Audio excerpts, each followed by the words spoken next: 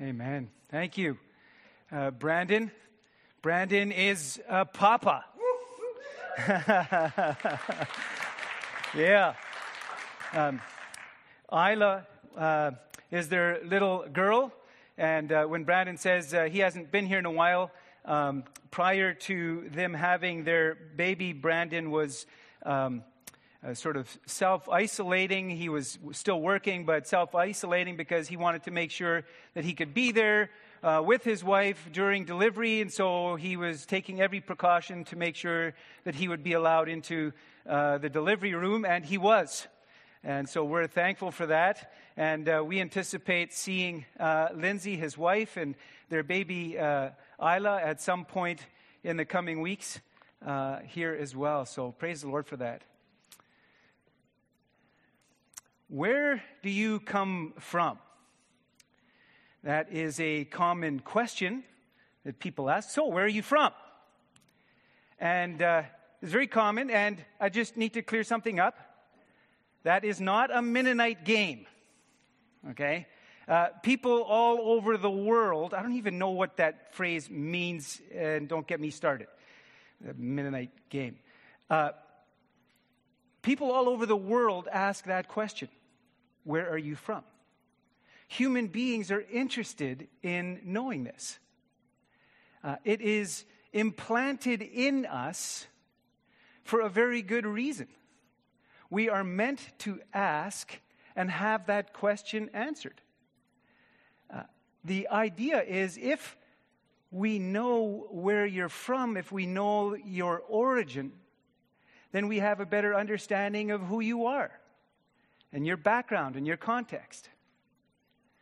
When I was visiting with Gary, Kimberly and I were visiting with Gary and Andrea in the country where they were several years ago, the people there wanted to know that question. Where are you from? What is your origin?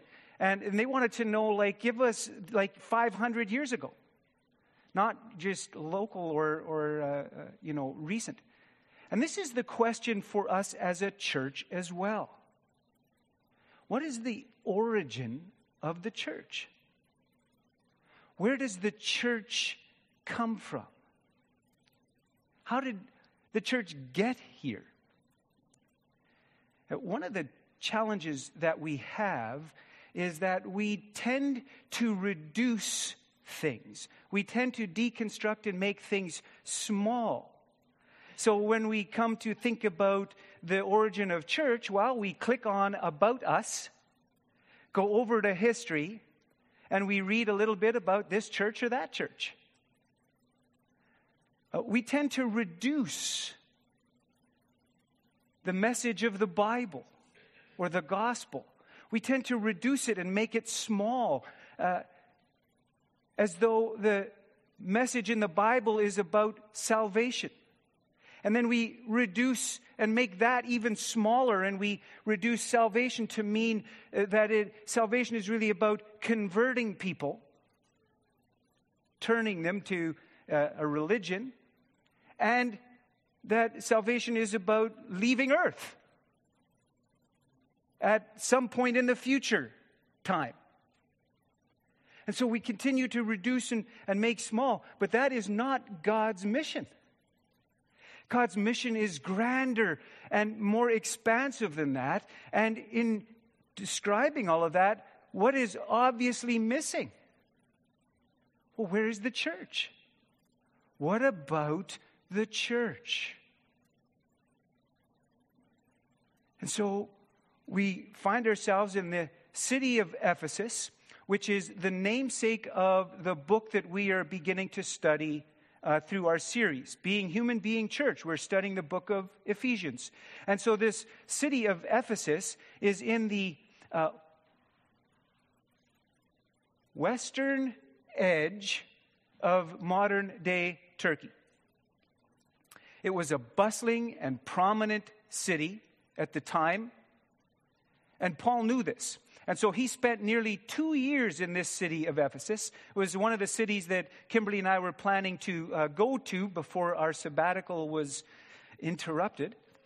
And so he spent 2 years there, and a church was established. But the year is now 62 AD, and Paul is in prison in Rome when he writes this letter to the Ephesians. So he writes this letter to the Ephesians in about 62 AD, and the purpose of Paul writing to the church there is to expand their understanding, to fund their imaginations, to give them an understanding of the origins of church, the purpose, and the goals of church. And that is very important. The reminder is very important. It is important then, and it is important now. It is vital. Because without this expanded understanding, church is prone to drift or blend in or even outright fail. The book of Revelation is evidence of this, when in the beginning chapters, the church was called out. Even the church of Ephesus was called out.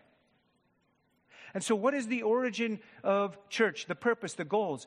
The first set of verses in the book of Ephesians are replete with key terms and themes that will be addressed later in the book. So the first set of verses here that we're going to look at are quite thick with theology and doctrine and all of that, but then Paul is going to begin to treat those as this letter to the Ephesians goes on. So I invite you to turn with me to the book of Ephesians,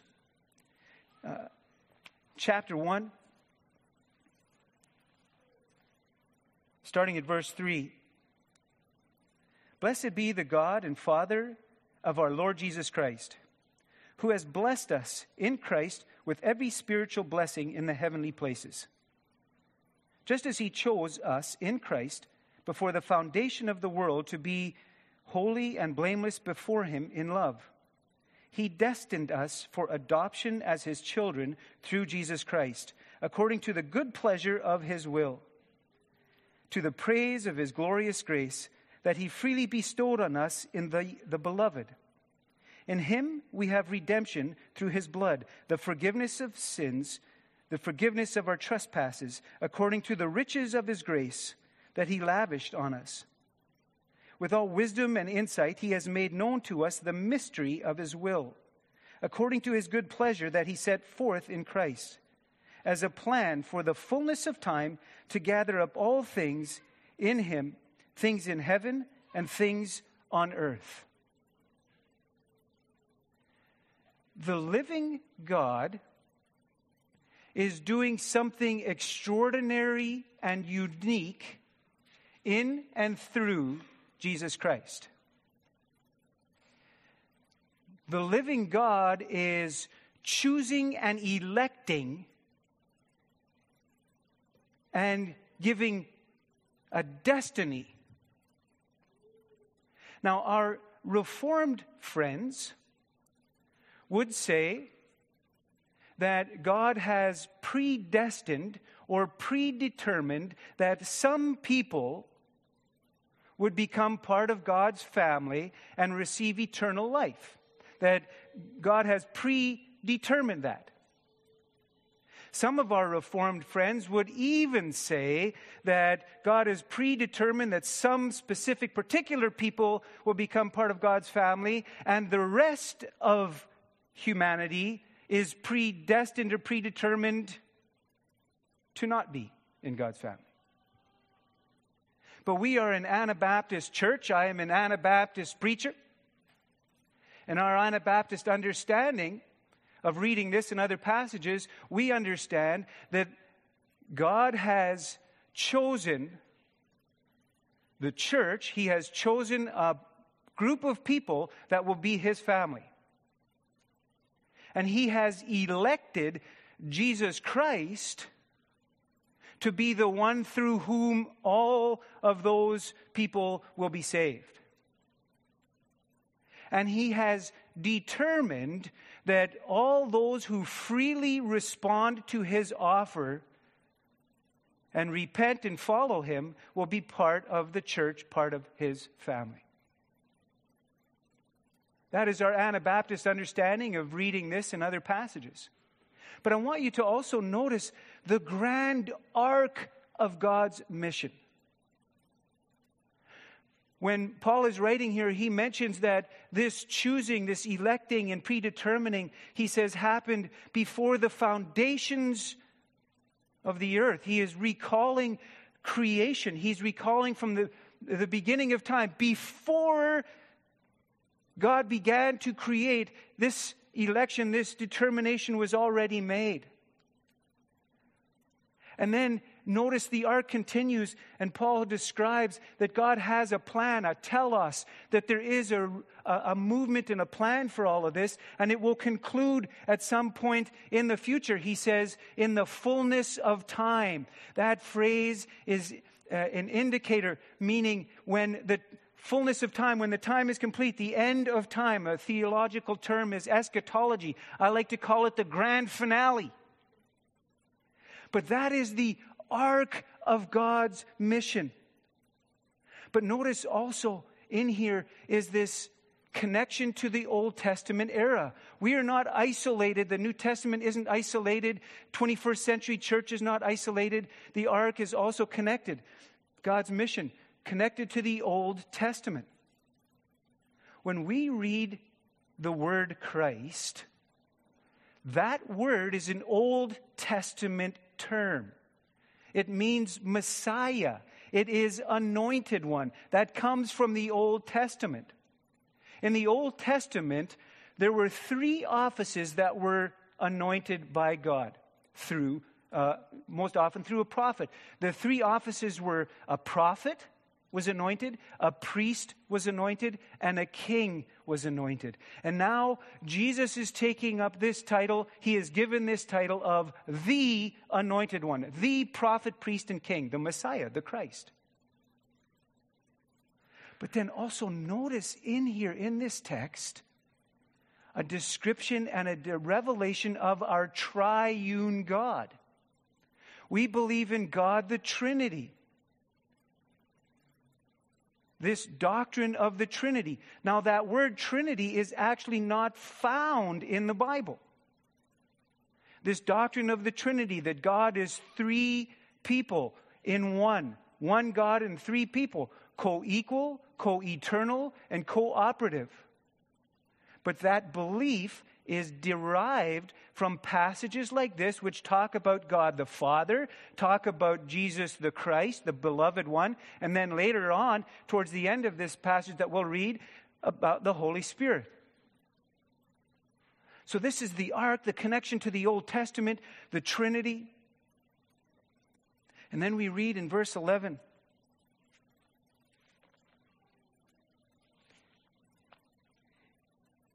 in Christ.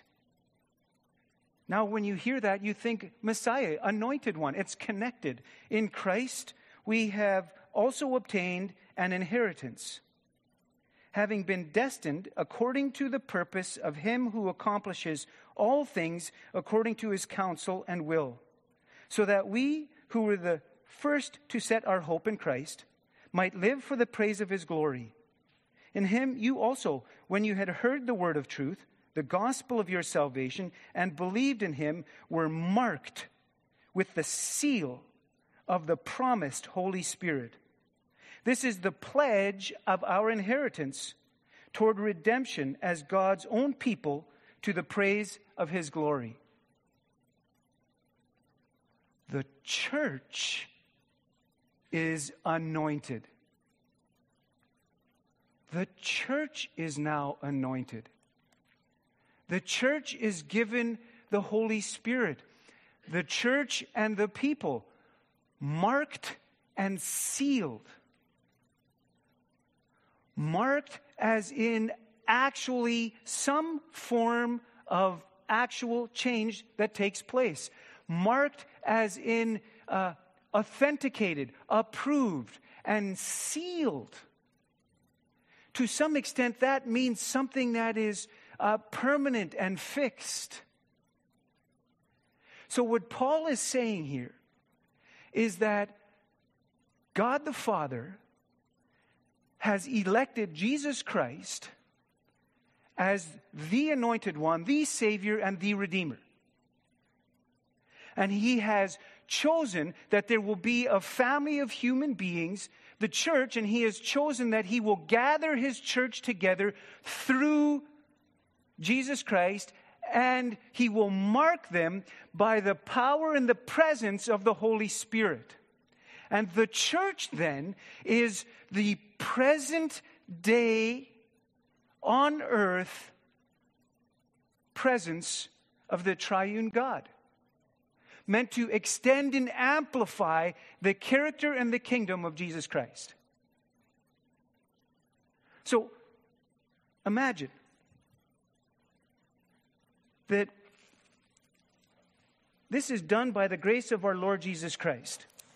Now, when you were young, and maybe some of you still are, you might remember when it came time for a game or a sport or something at recess or on the playground, and people would pick. And I'm pick you, and you pick, pick Johnny and pick Sally and so on. And if you were like me, you were standing there hoping that you'd get picked at least somewhat earlier in the middle. Don't pick me last. What Paul is saying is that the Lord has determined, He has picked the church, and He has picked individuals, He has destined the people who respond to Him. He has determined that, He's picked that before time even began. You have been picked. You were already chosen. And the other thing about these sports and these activities is that so often the way they're set up today is that you have to sort of try hard. Right? There's tryouts. And you got to see if you're worthy, if you have enough skill, and if you have enough ability, and if you have enough strength, and if you're tall, or you're strong, or you're smart, or you're quick, or whatever. But that's not the case at all. What Paul is saying is the Lord has determined ahead of time that there's going to be a family. That family is called the church, and He has destined people to be part of it. And all you and I need to do is say yes. There's no tryouts. It's an absolute gift. And what he's saying is, with all of these, is, that we're marked. And I'm using the hockey jerseys from our church hockey team, but really, it doesn't quite do it, because marked and sealed is more permanent than this. It's almost like a tattoo in a way. Tattoo. But what he's saying is he's determined that there's going to be a church. He's determined, He's elected that it's happening through the life of Jesus Christ.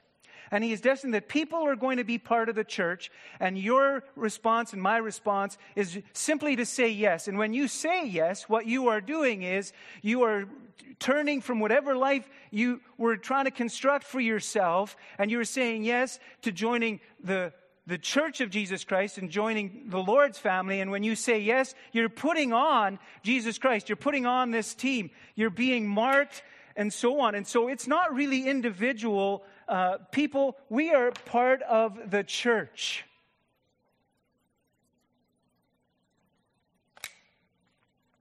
The church.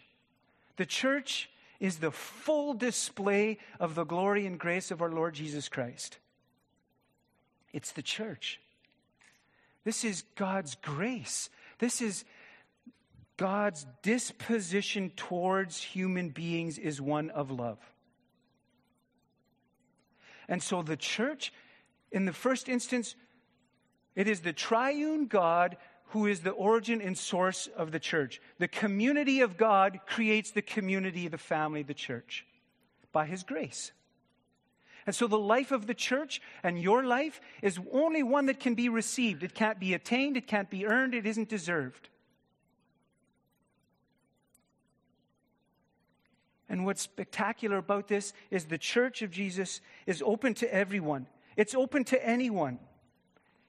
There are no tryouts. He's already picked. And what that means is that no one is special. And what it means is that everyone is special.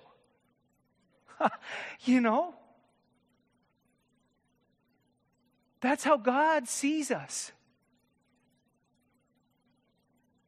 And so I wonder, friends, about the M.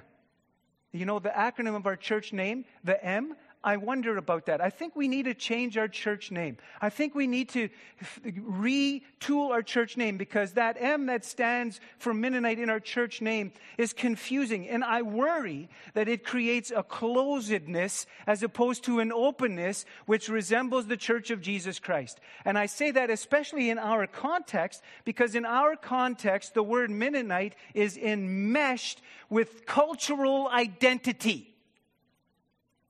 And so if we put that on our sign, people think they have to become circumcised or become a cultural, have certain cultural characteristics. And that's simply not the truth, not true of the Church of Jesus Christ. I'm going to take a few questions here, if I can find a place to sit maybe. I was going to, while you're thinking about your questions, you can ask questions here. I'm going to pause for a moment to ask. If you have a question to ask in the sanctuary here, just raise your hand or stand up and ask your question, and we will try and respond to it. You can write in the comments on YouTube, or you can email or text to ask@semconline.com, and we will respond to your questions. While you're thinking of that, I was going to get people to say yes and run over here and we'd put these jerseys on. But all this business that we're dealing with today, I'm not sure that anybody wants to do that. And then, of course, what do I do in the second service? I use up all the jerseys in the first service, and I have to spray them and disinfect them and whatever, and good grief. Someday that will be over. And we can look forward to that. Any questions that anybody has at this point before I conclude? Jason, you've got a question there. Someone has written something in. Okay, go ahead. Yeah, does the seal and the mark protect from the mark of the beast? Oh boy. Does the seal and the mark protect from the mark of the beast? Okay.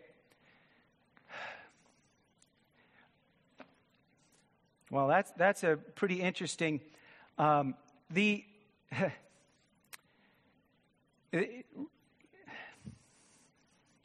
It's really, it's two very different realms, or two very different zones, okay? To unpack the mark of the beast is another whole matter of discussion.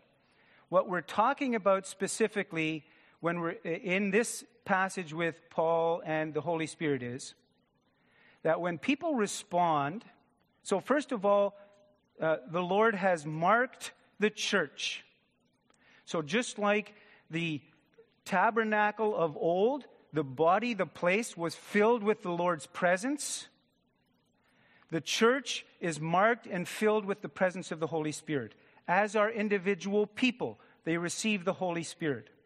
So the mark and the seal is, as Paul writes, is a predecessor, of indication of the inheritance that we have in Jesus Christ, the Holy Spirit, mark and seal. It is not anywhere in Scripture does it say that mark and seal is somehow now combating a mark of the beast.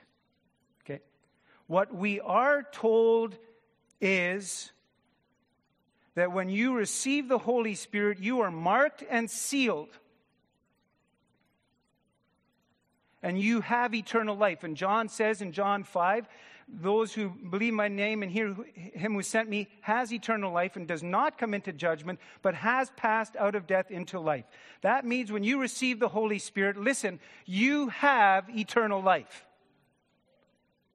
That means that you do not need to fear anything else. The Holy Spirit has sealed, has marked you. You are different. Your life is different. So do not be concerned about the mark of the beast, that somehow that is going to get you in some way. You are marked by the Holy Spirit. Incidentally, yes, the Holy Spirit who raised Jesus from the dead. Do you see? That's the Holy Spirit that's in the church and in individual people. I hope that begins to answer it. It's kind of I don't exactly accept the hypothesis or the premise of the question, so I have to clean that up a bit.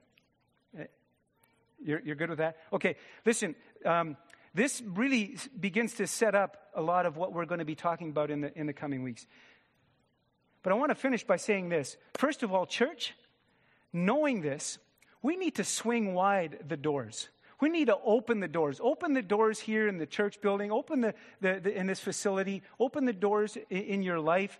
Swing wide the doors, because the Lord has chosen people to be part, all people.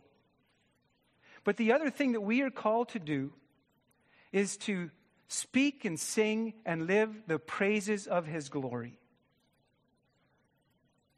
Knowing that this is our origin. We are here strictly because of the grace and the goodness and the love of the Lord Jesus Christ, the love of God the Father, the grace of the Lord Jesus Christ, and the partnership, the fellowship of the Holy Spirit. So we sing and we live in the praise of His glory. We speak favor about God publicly and before Him. That is our calling, first and foremost, to praise the Lord.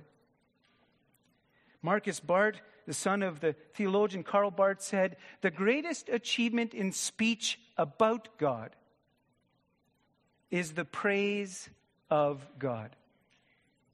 So let us seek and let us take every opportunity to praise and make much of the favor of our God.